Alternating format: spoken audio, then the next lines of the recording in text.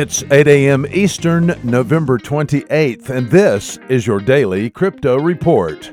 Bitcoin up 8% at $4,032. XRP up 7% at 37 cents. And Ethereum up 9% at $114. These are your leaders by market cap.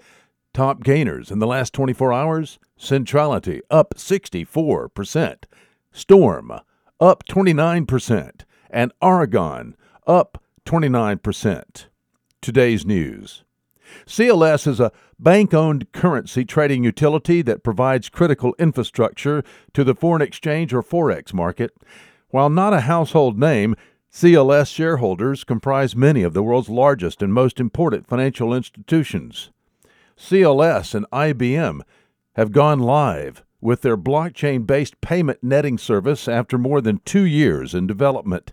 Investment banking giants Goldman Sachs and Morgan Stanley are the first companies to use the newly launched CLSNet, with 6 more participants from North America, Europe, and Asia, including Bank of China Hong Kong, committed to joining in the next few months.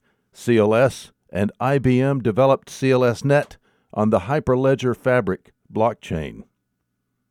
Well, Coinbase quietly opened its over-the-counter trading desk this month.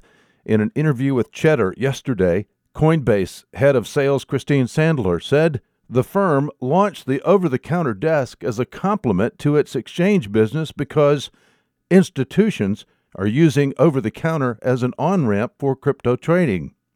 In an over-the-counter transaction, a trade takes place between 2 parties directly, unlike on an exchange where orders are matched between third-party buyers and sellers. Coinbase joins other firms in providing OTC services. Circle has Circle Trade, and OTC crypto trades are available on Gemini. Want more? Visit us at dailycryptoreport.io for sources and links. Find us on social media and everywhere you podcast under Daily Crypto Report.